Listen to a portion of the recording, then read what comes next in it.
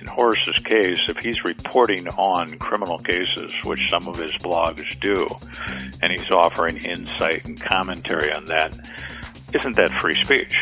I mean, just like a reporter and a journalist would report on free speech.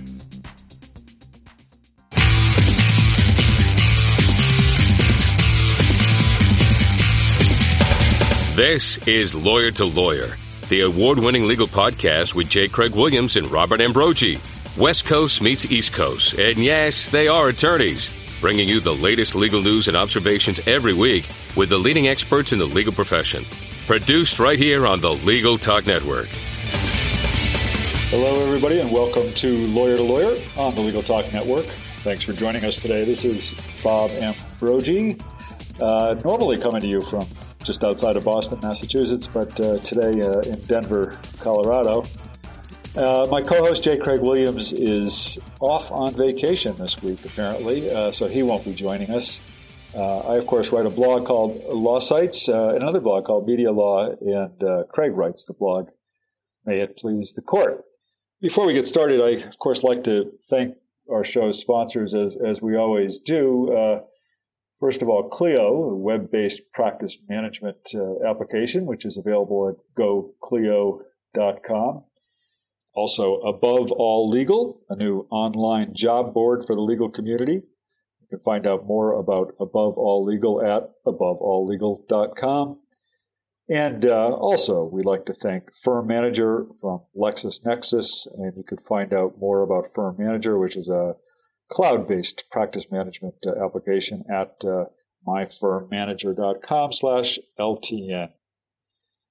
Well, today we're going to talk about the kind of interface between legal blogging and legal ethics and the First Amendment as well, I guess, with particular reference to a case that's been much in the news over the last couple of weeks, that involving Virginia criminal defense attorney Horace Hunter, who has been involved in disciplinary proceedings with the Virginia State Bar Association involving his blogging about cases and clients that he's involved with. Attorney Hunter didn't actually use a client's name, used a pseudonym, but nonetheless, last year the Virginia Bar had asked him to indicate on his blog that it constituted an advertisement and should include some kind of a disclaimer. He contested that, claiming that what he was doing was not an advertisement and that any need to post that kind of a disclaimer would be a violation of his First Amendment rights. That has proceeded, and there was a formal charge of misconduct ordering from the Virginia Bar, ordering Hunter to take down the blog content and post a disclaimer that complies with the rules. We're going to explore this issue a lot more, I hope, over the course of the next half hour. And to help us do that, we're going to have three guests joining us today. Let me introduce them, and then we'll get into the discussion. First of all, I'd like to welcome back to the show Kevin O'Keefe, CEO and publisher of LexBlog. LexBlog is a company that develops social media strategies, custom social media solutions, blogs, and websites for lawyers and firms. Kevin's own blog, Real Lawyers Have Blogs, is a leading source of information on the use of blogs and other social media for lawyers and law firms. You can find out much more about Kevin and about LexBlog at lexblog.com. So, Kevin, welcome back to Lawyer. Thank you. It's an honor to be here, Bob. I appreciate it. Good to have you back. And next, let me introduce Eric E. Johnson. Eric is from the University of North Dakota School of Law. Eric's primary scholarly interests are intellectual property and media entertainment law, with a special interest in new media. And he also writes the blog Law Blog, which covers the legal aspects of blogging. You can find his blog at, you guessed it, bloglawblog.com. Welcome to Lawyer, Eric. Thanks, Bob. It's great to be here. Appreciate it. Good to have you. And last but by no means least is Peter Veith. Peter is a legal editor for Virginia Lawyers Weekly. Peter practiced civil litigation for 16 years in Virginia before joining Virginia Lawyers Weekly in 2008 as legal editor. He currently covers the regulation of lawyers in Virginia and contributes to 2 blogs maintained by Virginia Lawyers Weekly. Peter's followed the Horace Hunter case closely, attended the hearing, and we'll be able to provide some details on that. Welcome to the show, Peter. Thanks very much. Greetings to all from Virginia. Very good. Okay. I should mention the Virginia State Bar did, in fact, get back to us about participating in the show, but declined because of the fact that the case is still pending. And also, just to follow up, I think that we are going to have Horace on the show next week, providing the scheduling works out, but he has confirmed he's going to be available, so we may have him on next week. I'd like to start, Peter, if I could, with you. Your kind of boots on the ground, so to speak, with regard to this issue, and you've followed it and attended some of the hearings. Bring us up to date. What's going on with this case? Well, there's this lawyer in Richmond, Horace Hunter, does criminal defense work in both state courts and federal court, and he had a website, but he wanted his website to be a little more than what some other defense lawyers have, just a sort of basic one-page poster, if you will. It's call us if you get in trouble or something like that. He thought he could distinguish himself and distinguish his firm. It's a 2-person firm, by the way. Distinguish it by adding some personal comments on there, and he created a blog which he called This Week in Richmond Criminal Defense. But he didn't just write about Richmond cases. He commented on some national cases, including the Strauss-Kahn case and the Casey Anthony trial. And he often would end these comments with a sort of moral along the lines of everyone is innocent until proven guilty, and you always have a right to a trial, and that sort of thing. And interspersed amongst these, if you will, national comments or comments of national interest, he talked about his own court successes and described cases where someone was facing, evidence or charges of severe crimes, and he managed to exonerate them or get a lesser finding against them. And he identified his clients by name. He didn't use pseudonyms, although in one case he used just the first initial of the person's, the initial of the person's first name. But he used for the most part, they were clearly identifiable. And that's where the Virginia State Bar stepped in, saying he needed to have a disclaimer about these case results. The bar essentially says case results are not reliable to predict future outcomes, and they want you to tell anyone reading that that's the case, sort of a your mileage may vary kind of disclaimer. And the bar also wanted Hunter to label his own case result postings as advertising. Mr. Hunter dug in his heels. He would not agree to have his blog labeled advertising, and he did agree it was partly a marketing tool, but he drew a line between advertising and marketing and said this isn't advertising. And the bar took the charges of misconduct to a disciplinary committee hearing. And along the way, they discovered that the clients, at least some of them described in these case results, had never given consent to have their cases discussed in public. And that was a separate charge. Again, though, Hunter would not concede that was a problem. He argued that the rules of professional conduct allowed him to publicize what had happened in open court. As long as it was in open court, he said it's fair game, regardless of client consent. So that was the scene that led up to the disciplinary hearing, and he was found to have violated both counts that he was charged with, but he got a minimal disciplinary punishment, if you will. Well, this has generated a good deal of coverage. I mean, obviously, I know that Peter, you've obviously written about this. I know the Washington Post had reported about this earlier this month and has continued to follow the story in its Capital Business section. I'd like to bring in our other guests and get their feedback on this. I mean, Eric, starting with you, what's been your reaction to this case, and how do you view what's happened here? Well, I'm really glad Horace is fighting this.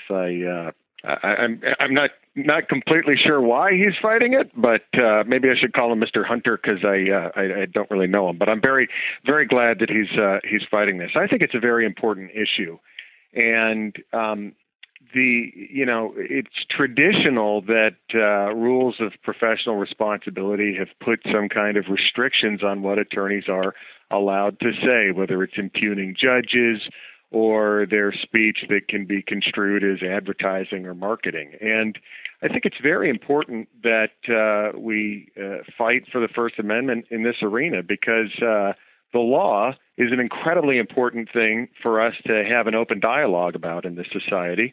And there's nobody who knows it better as a class of people than lawyers. So if we have a regime of regulation that is limiting lawyer speech, I think the implications of that are quite far-reaching and really reach into the core of what the First Amendment's about. So I think it goes well beyond what we might view as a narrow issue of regulation of a profession and goes into, I think, core First Amendment territory. So I'm very pleased that he's fighting this, and like I said, I'm not really sure.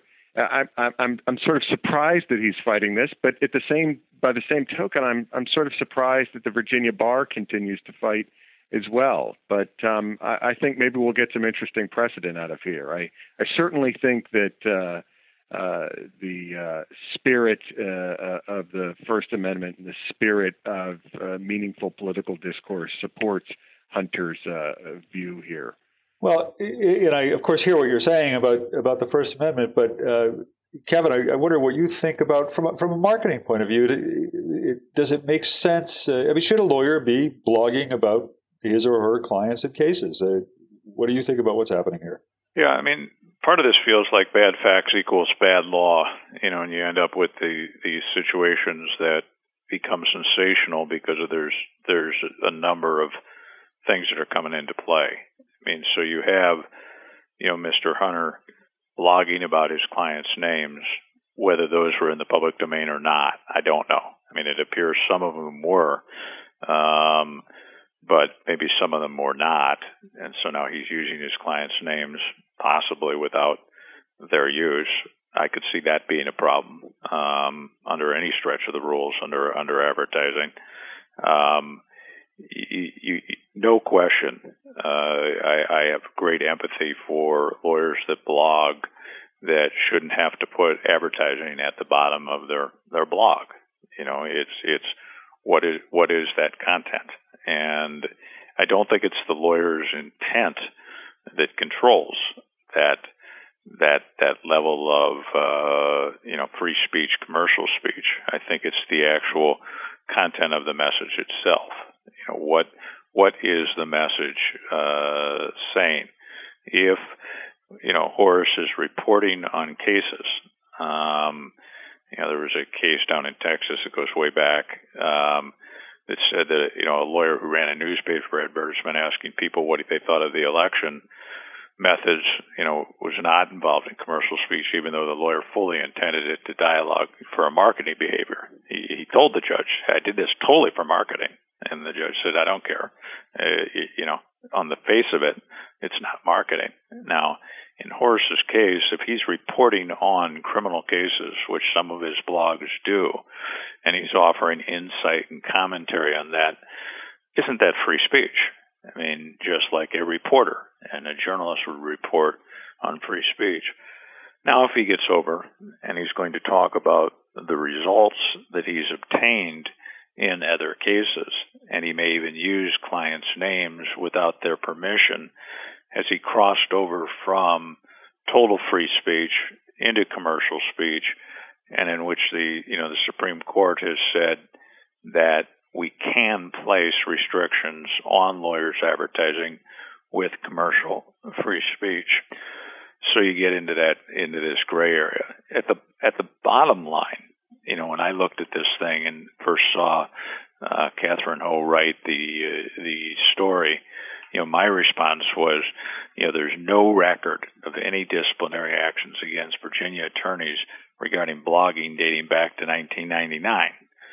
And that I've got 7,000 lawyers blogging on the LexBlog network, and none of them have been sanctioned in any way. So is this a big to-do about nothing based on these facts? And maybe it is. And it brings up a lot of turmoil about, gee, should we have to put advertising in the bottom of this thing? In the state of New York, I think arguably a lawyer would be safe to put the word advertising, attorney advertising, at the bottom, near where they put the word copyright, in very small font, and they're going to be fine.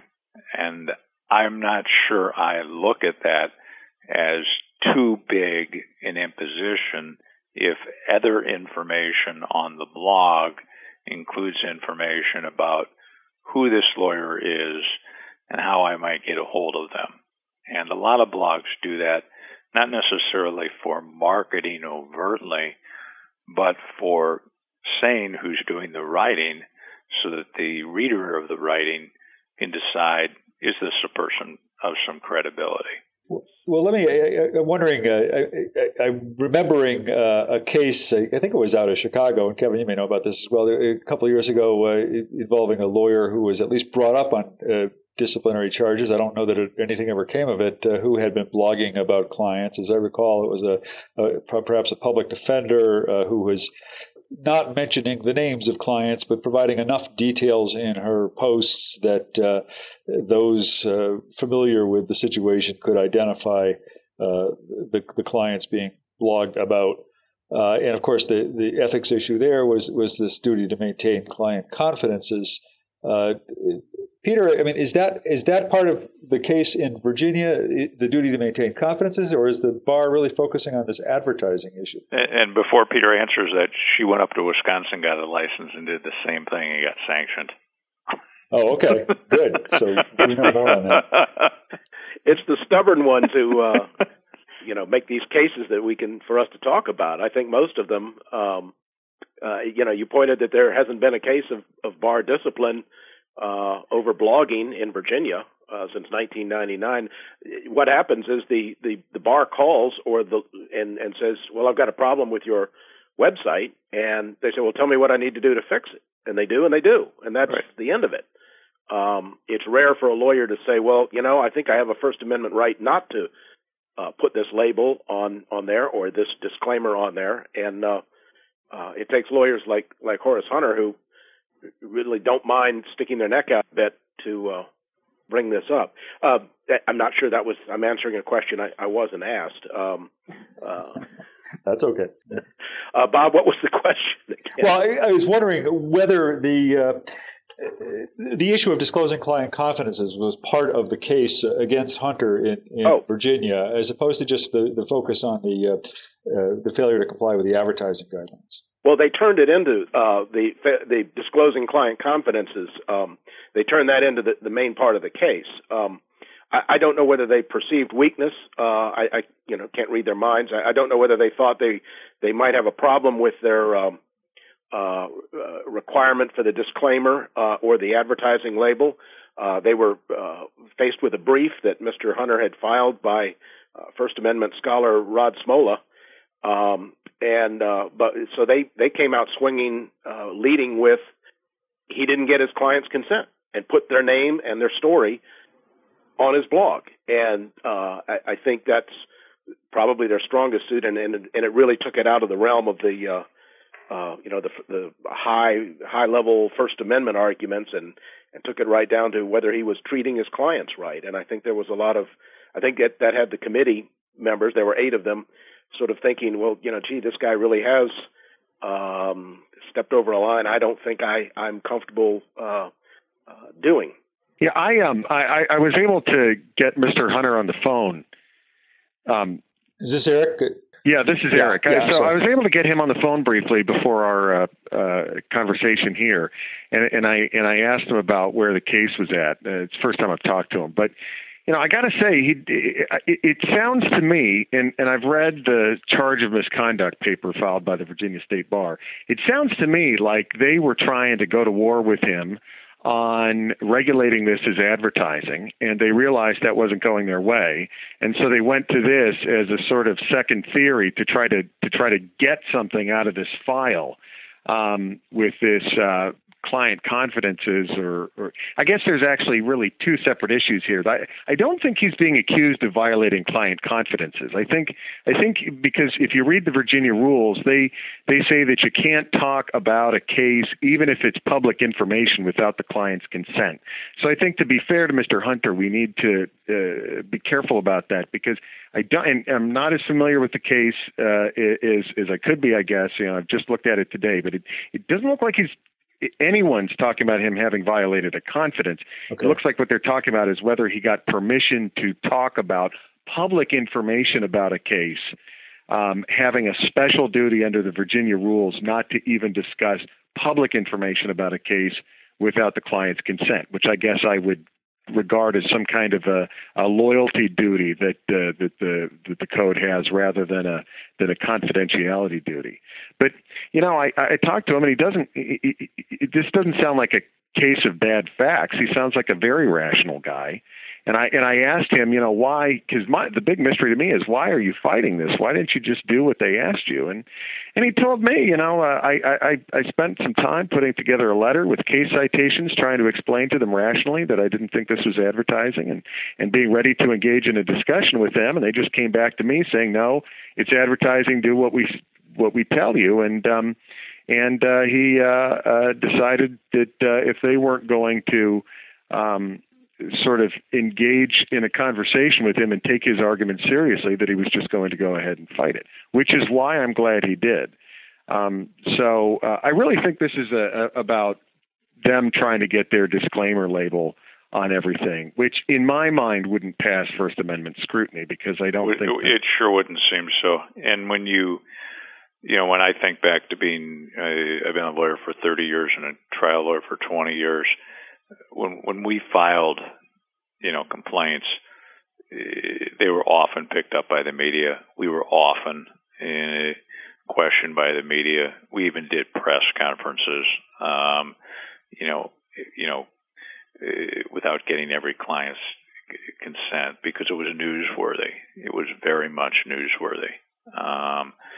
And now the fact that he's taken this over and he's reporting it on his blog, I don't think it makes it any less newsworthy. He's just getting some credit for it, as opposed to, a traditional newspaper. So I can understand his point, on that. All right, we're going to take a short break right now, but please stay with us, and we will have more discussion about this fine line between the First Amendment and blogging and legal ethics in just a few moments.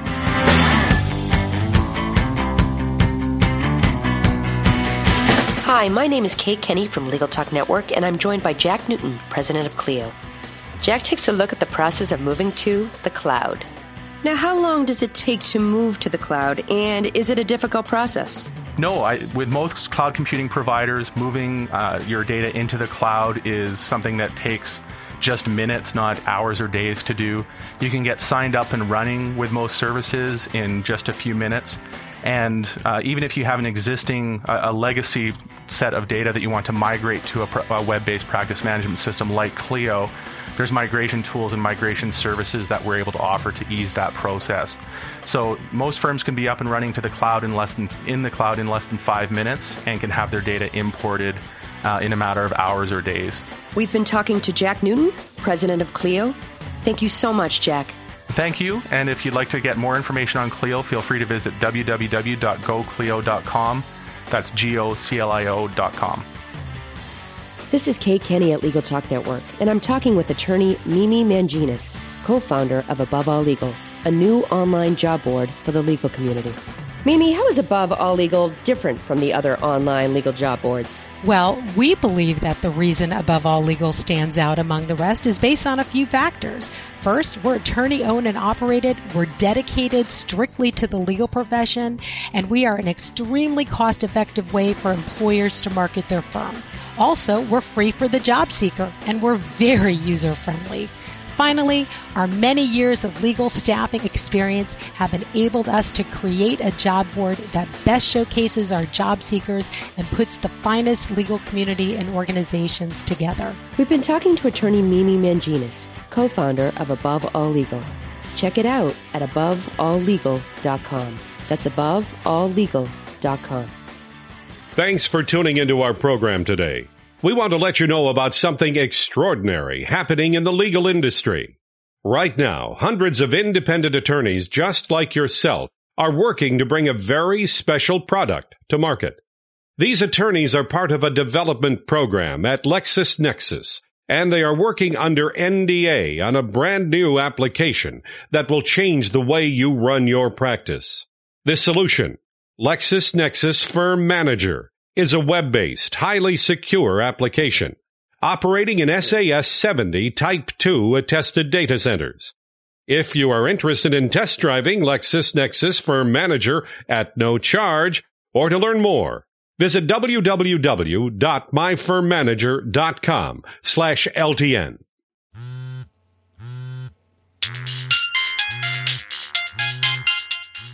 It's the office calling again. Don't answer it. Why not? I'm listening to Legal Talk Network podcasts to get my CLE credit in West Legal Ed Center. Oh, yeah.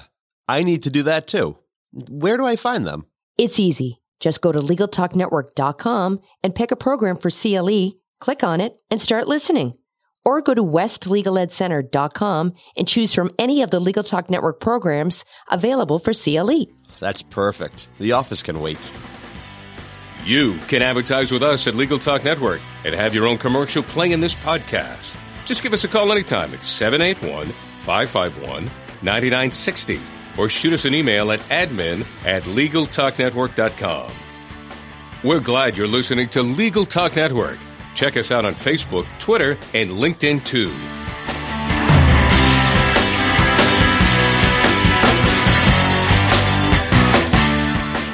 Welcome back to Lawyer on the Legal Talk Network. We are joined today by Kevin O'Keefe, CEO and publisher of LexBlog, Eric E. Johnson from the University of North Dakota School of Law, and Peter Veith, legal editor for Virginia Lawyers Weekly. And we're talking about legal blogging and legal ethics, and particularly about the case in Virginia that's been much in the news. This whole question of regulating lawyer advertising as it relates to the First Amendment goes back, of course, as far back as lawyers have been advertising, and there's been attempts to balance this in various ways and by various states. Eric, how do you see this case? I mean, if I'm hearing you don't see a much gray area in this case. This one looks pretty black and white to you. Is that right? Well, yeah, I agree that there's a compelling interest in regulating lawyer advertising. I just don't think this is advertising. The real question is not the question in this case is this advertising? And to me, it seems that the Virginia bar's insistence that this is advertising is sort of a failure for them to get with the times. I mean, in order for them to think that this blog is advertising, it seems to me they have to conceive of his whole website as being a single unit and that being an advertisement. And I just don't see websites like that. I think of websites more like a building, which has many rooms inside of it, some of which could be the bathroom, some could be the kitchen, which have different functions and different rules apply to them, different codes. So it seems if they're thinking the whole website is an advertisement, it seems a little silly to me. And certainly there can be advertisements on his website. And I have no doubt there's a marketing purpose to it, but there's a difference between rainmaking activities and marketing and something that is an advertisement. And I just don't think this is an advertisement. Peter, in Virginia, what's the sense of the lawyers you talk to there, if anything? I mean, where do you think this is going to go? Are they going to continue to push this? Are they likely to work out some kind of a resolution? And where's the support lie among the lawyers in Virginia? Well, there were a lot of people watching this. There's a Virginia Lawyers Forum on LinkedIn, where a number of lawyers expressed concern about the prosecution of Mr. Hunter. But unlike Hunter, no lawyer that I have ever heard about here once has tried to defy the edicts of the state bar ethics folks. In fact, there was some discussion on this in this forum about, what would be the precise wording of a disclaimer that would satisfy the regulators at the state bar. They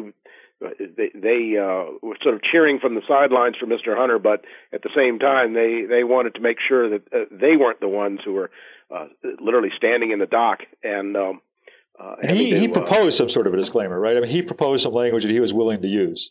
Yeah, essentially, and I don't know there were negotiations. I don't know what the final terminology he proposed was, but apparently it was fairly close to what they wanted. They just couldn't get together.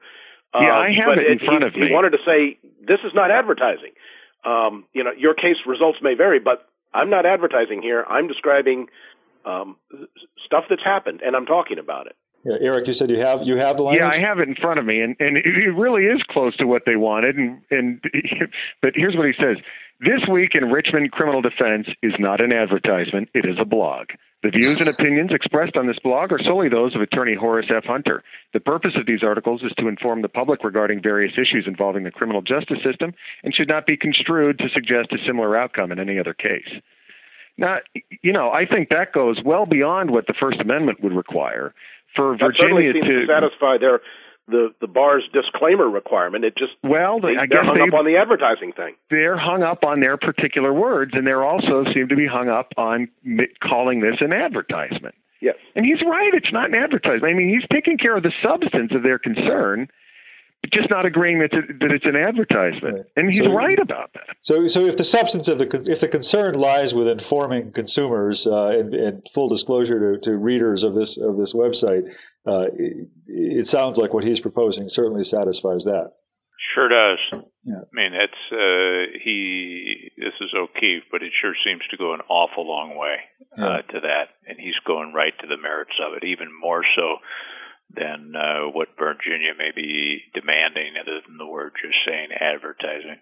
Yeah. This is Peter. You have to wonder whether that dispute would have been enough for the bar to have taken it to a disciplinary committee if that were all that was there. Right. They had this business of the duty of loyalty to a client, and they, I tend to think that is the stronger argument. And as long as they had that to fight with them over, it was going to the committee. So they tagged on with the disclaimer. Because you could start to take these things to emails and text messages and phone conversations, paid search ads, tweets, Facebook status updates, articles in legal publications, comments and blog posts.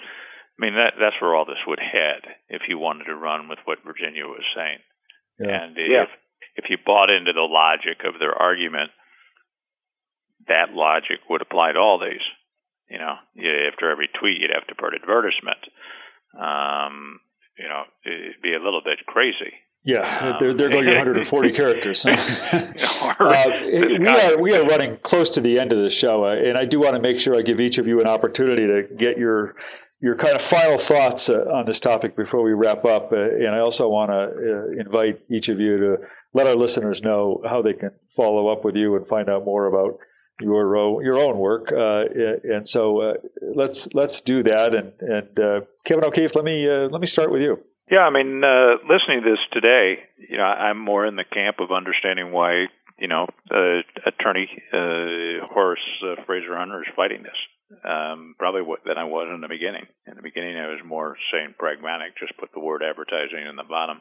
I'm feeling more, based on what he's done, that it was pragmatic. My name, if anybody ever wants to get a hold of me, is Kevin O'Keefe. And they can email me or find me on my blog at kevin.lexblog.com. I appreciate the time being on. All right, thanks a lot. And Eric E. Johnson, how about you next?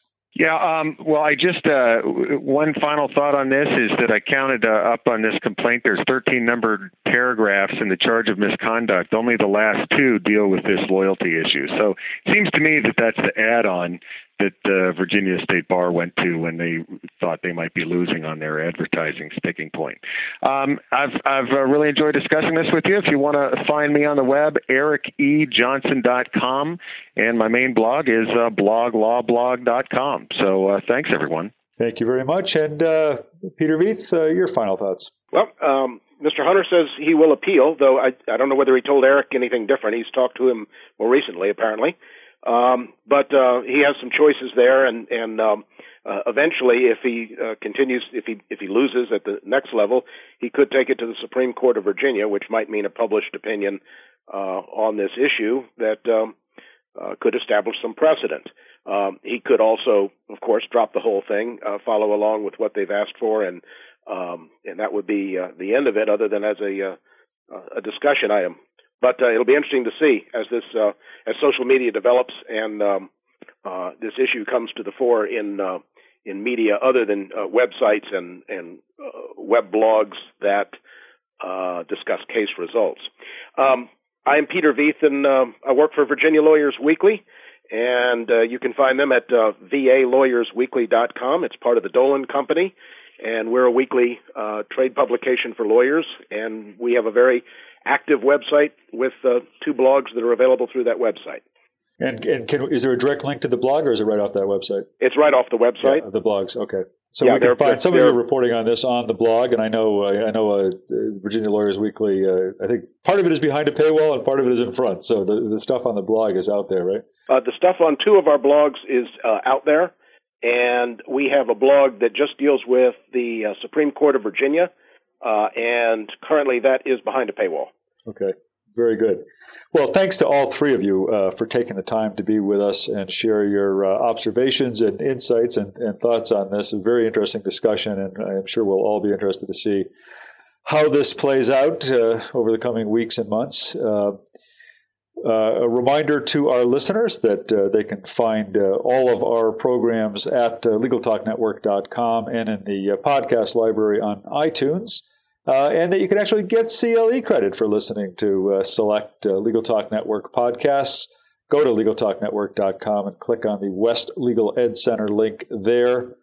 We will be back next week with another great show, and perhaps with Horace Hunter himself on the show if the scheduling works out. So I hope you'll listen then. Until then, thanks for listening, and see you next week. The views expressed by the participants of this program are their own and do not represent the views of, nor are they endorsed by, Legal Talk Network, its officers, directors, employees, agents, representatives, shareholders, and subsidiaries. None of the content should be considered legal advice. As always, consult a lawyer. Thanks for listening to Lawyer with J. Craig Williams and Robert Ambrogi. Every week, a new legal topic that you won't want to miss. We hope you'll listen again and check out our other shows on the Legal Talk Network.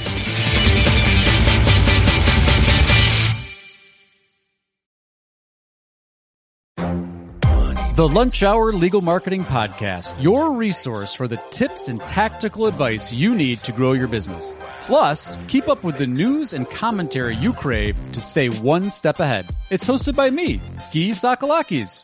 And me, Conrad Som. Every other week, we break down the issues holding back your marketing strategy and talk about the changes you need to be prepared for. Check out the Lunch Hour Legal Marketing Podcast wherever you get your podcasts or on YouTube.